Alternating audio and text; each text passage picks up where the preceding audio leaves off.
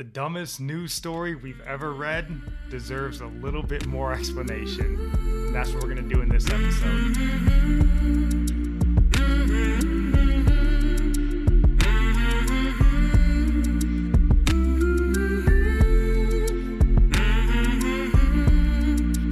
Welcome in. I am your host, Spencer. This is my beautiful wife, Nikki. And yep, that's what we're going to talk about today. We touched on what we dubbed the dumbest news story we've ever read in a previous episode, but I feel like we glossed over it too quickly, and I was afraid that maybe we came off a little too callous or a little too mocking, I guess, in the story without actually giving it enough due diligence and explaining, what we thought about it from a biblical point of view. So that's what we wanted to do with this episode. And before we dive into that, and I do have another story that we're going to touch on just briefly before we get into the dumbest news story. So as always, baby, do you have anything you want to say before we dive in? Well, we just really love to get your comments, especially in this one. I had a couple of questions that I would really like other people to chime in on. And as always, just I don't know why my mind is so blank. You can just Yeah, we record late in the evening, so that's why our minds go blank. But go ahead and jump on that Discord. Yes, Discord. We have a prayer request. We've got sermon recommendations, and we've got a section for praise reports. And I didn't tell Nikki about this yet, so I'm telling her now. I got an awesome praise report today, something that I'm super excited to announce. I told him I'd give him a shout out on the podcast. So I've got a pretty old friend, old as in I've known him for a very long time, ever since I was probably 13 or so. I remember being back at his house playing Super Smash Brothers on the N64. That's how long we go back. And a lot of prayer has been poured into him. And just today, I got a text message from my old friend Ernie, who said he finally gave his life over to God, and he's ready to be the head of the household that he needs to be. So that's an awesome testimony, a lot of prayer. My mom, especially, has probably poured a lot of prayer into that man's life. So Ernie, man, we love you. I'm so thankful that you've come to this newfound faith, and I'm excited to see what God's going to do with you. So guys, please pray for Ernie and his family. He's got a beautiful wife, beautiful kids. They're awesome. A great family, Ernie and Christina. And they're going to need a lot of prayer because the devil's not going to let them go quietly into the night. So be praying for Ernie. But we want to hear from you guys. We want to hear more of these testimonies, more of what God's doing in the world. So we know he's active. Awesome. We just want to hear about it. That's all really encouraging. Ernie, don't give up on praying for your friends and your family. That's awesome, babe. Yep. Good friend Ernie. So, yep. Now dive into these stories. So the first one I wanted to touch on, it just almost as much as hearing Ernie's testimony, it brings joy and a bit of anger to my heart. So this story comes from The Blaze. And I think in order to get to the first story, I got to touch on the second story first. So the second article says that fences go up around church in Canada. And just reading through here, it says... When was this? This story was posted originally on April 8th.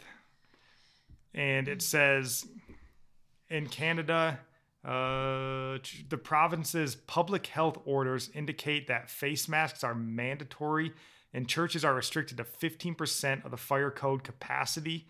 However, when police and the AHS inspectors entered this church, which is called Grace Life Church, I believe it's in Edmonton, when they entered the church property several times during services to ensure rules were being followed, the church did not comply with the restrictions. It said... in addition, Grace Life's parking lot was packed on Good Friday and Easter Sunday. So the pastor, reading through here, he was eventually charged. This pastor's name is Coates. I can't find. James Coate is the pastor. He was eventually charged for violating COVID-19 public health orders, and he was jailed for 35 days. He was held in custody and fined $1,500 for not having his church services restricted and masks worn. So this was before Good Friday. He was already jailed, and then they did the services. It must have been. Okay. So I'm going to have all these news articles, as always, will be linked, but the point that I want to make was he was jailed for not adhering to the public health orders in Canada. And eventually they wound up basically shutting the church down, and they actually fenced it off so that people couldn't even get into the church until they adhered to it. So this was April 8th. And then the next story is from April 11th. And the headline says, Christians tear down fences around shuttered Canadian church. Yes. Government sends in 200 riot police. And I was like, thank you, God. This is Christians standing up. Seriously, all the other 200 riot police? They're crazy. And the reason I want to bring this up, this is why we started Religionless Christianity. We think this is coming to America. The same people that run Canada are the people that are running America today.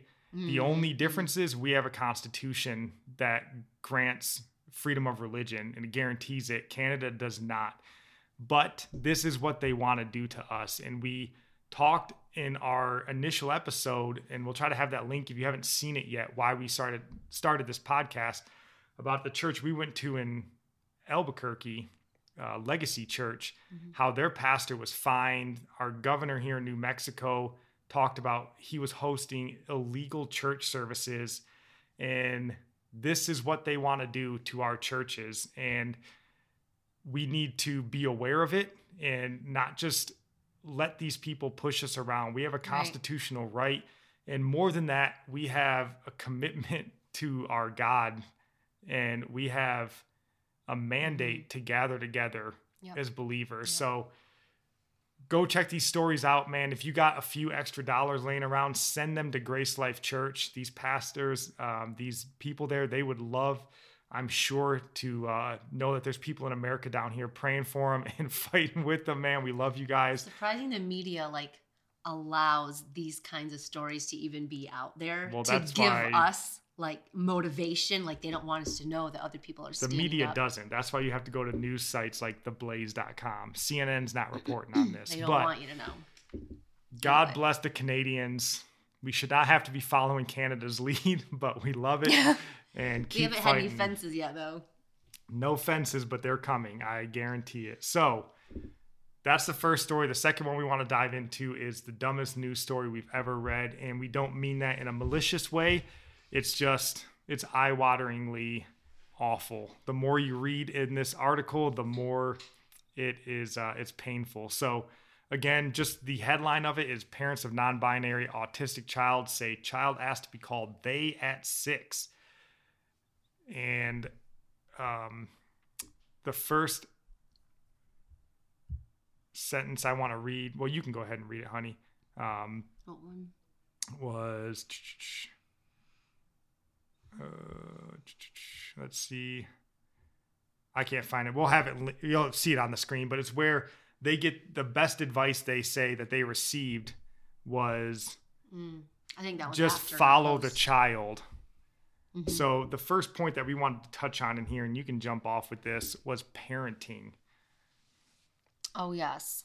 So parenting, well, what'd they say? That the idea of controlling your child is an illusion. That's what the mom said, right? Yeah. It's an illusion. So she thinks she has no control over her child, but there's so many scriptures that tell us train up a child in the way they should go. There's probably 100 more scriptures on teaching your children, instructing your children, discipline. That's probably the number one parenting scripture I notice is disciplining your children. It always says with a rod. But here, you don't need a rod for this child. This is just using your words. But you should use a rod. Well, no, the child didn't do anything wrong. This is the parents need a rod. But that's true. Just telling your child, no. It's just simple. For one, he's autistic. He's going to act a little different anyway. And as we said before, they didn't say where on that spectrum he is, like how severely autistic is he. So we don't know. But either way, you don't go and tell your child, like, reinforcing what they're saying. Like, I don't even know where the child heard the term boy girl for him to even say, I'm a boy girl. Like, where did you hear that in the first place? Yeah, he was 6. To even say that. And we know that the parents have said in the article that they have already read into transgenderism and deep into that. They've already been interested in that and agree with that lifestyle. So it's kind of like their kid, just because he played with dolls and he liked to draw dresses and watch like Disney fairy movies. It's like I don't know, in my mind, I'm just making judgments. It's like they kind of wanted a reason to like push that into him and get attention on Facebook and everything through this. And like, that's just all I'm seeing with all that. But the scriptures I wrote down about parenting, because we're going to be held accountable. It doesn't matter if your child is autistic or not. You still do your best to train them in the way they should go and to not continue with however that lie got put in the kid's head. If it was the parents or somebody else, it doesn't matter. And these parents are Jewish. Like, they should know the word of God.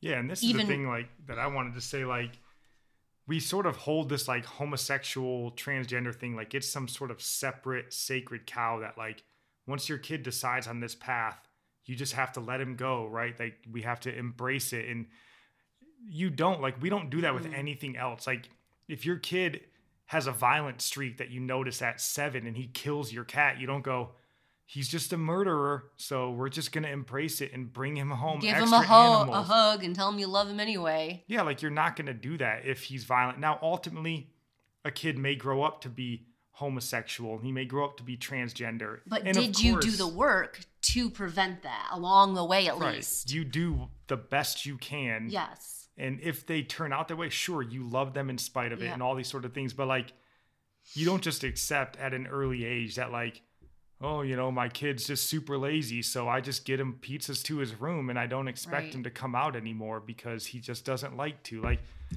homosexuality is not something different and set apart than these other behaviors. Because it's like an identity thing. Like, everybody's like, oh, this is my identity. It's who I am. Like, we've talked about that before. But let me read these scriptures really quick here. And gosh. So, Proverbs 22:15. Folly is bound in the heart of a child, but the rod of discipline drives it far from him. But like I said, the parents obviously weren't brought up in the truth. They're not going to discipline him. I mean, there's nothing to discipline yet. They're supposed to be guiding him in the path in the first place. It's not the kid's fault that he thinks this way. So I'm applying this scripture to the parents. Anyway, 1 Corinthians 13:11. When I was a child, I spoke like a child. I thought like a child. I reasoned like a child.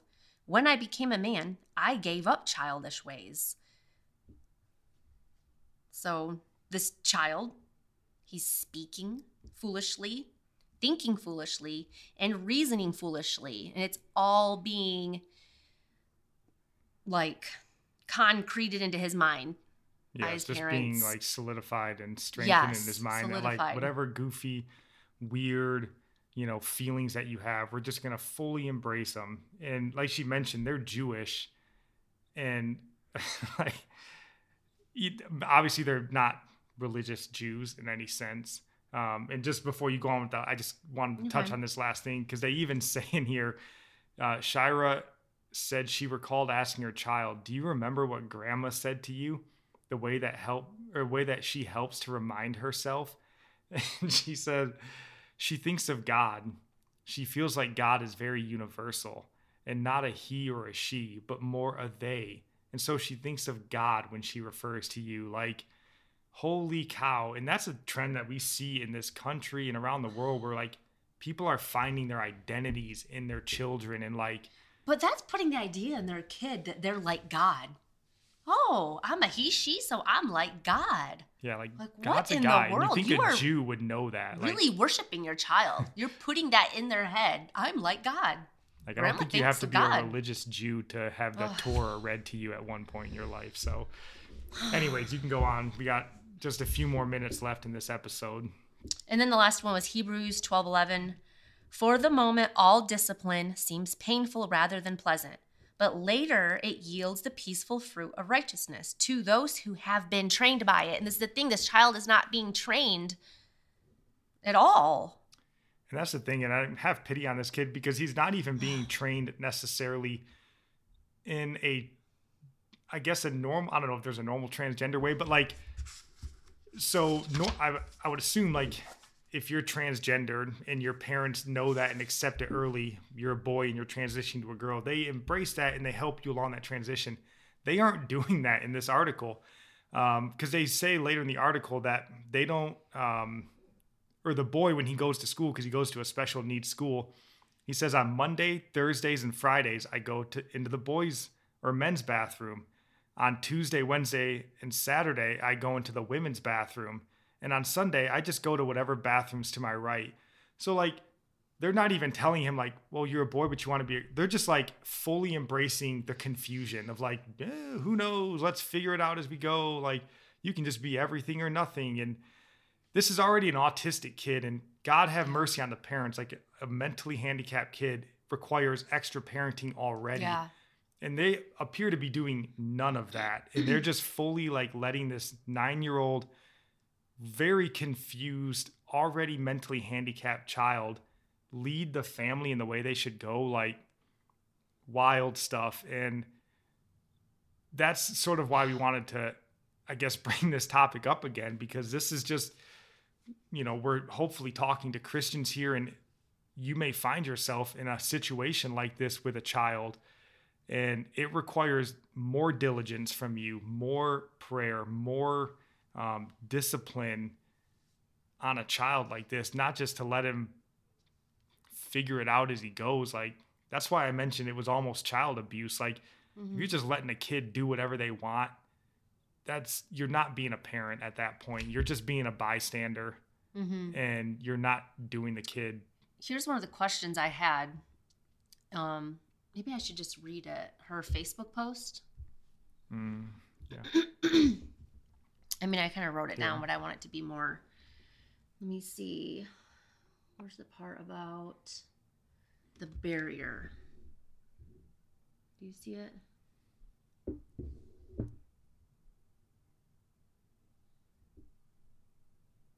You sure it was in the post? Oh, I don't know. Maybe it wasn't.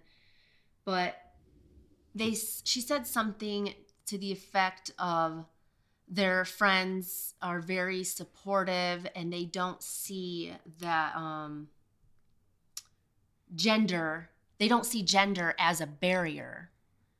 What does that mean? Like, a barrier to what? Like, to loving the child, or like, that's pretty much what it is.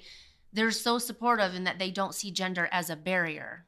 So if somebody has an idea of what that means, yeah, please let us know down in the comments. What would she mean by that? A barrier to what? And then how is gender a barrier? The last point I want to make, because I don't want this to run too long, is we talk about homeschooling on this. We homeschool our kids, and I think we do it for a good reason. But I want to make the point. It says that Ari, who I believe is the father, teaches at a local college. And this is a college professor. And he says, my students are very comfortable with the idea that people don't have just male and female genders. And I think that says a lot of our future. He says, I'm personally very hopeful that Halal will live in a world where they can be who they want to be. This is a college professor that's teaching your children how they should learn and grow into this future that he thinks we're going into. You need to be wary if you're sending your kids to school. You need to... Even college, you gotta watch out for. Especially college. Like, they're out of your hands, but there they go. All that training undone. I've seen it happen. I have friends who were in the faith, went to college, and they've walked away. Yeah, so homeschool your kids if you can and send them to online school. and watch them like a hawk. So we got to wrap this up so we don't run long. I know there's so much more I could say, but who knows? We may do an episode 3. That's why we need to have this Discord discussion. Like, I want to keep it going. Yeah, please jump on here if you can. Like and subscribe. We would very much appreciate it. But that's all we got for today. We love you guys. We're proud of you, Ernie. God bless.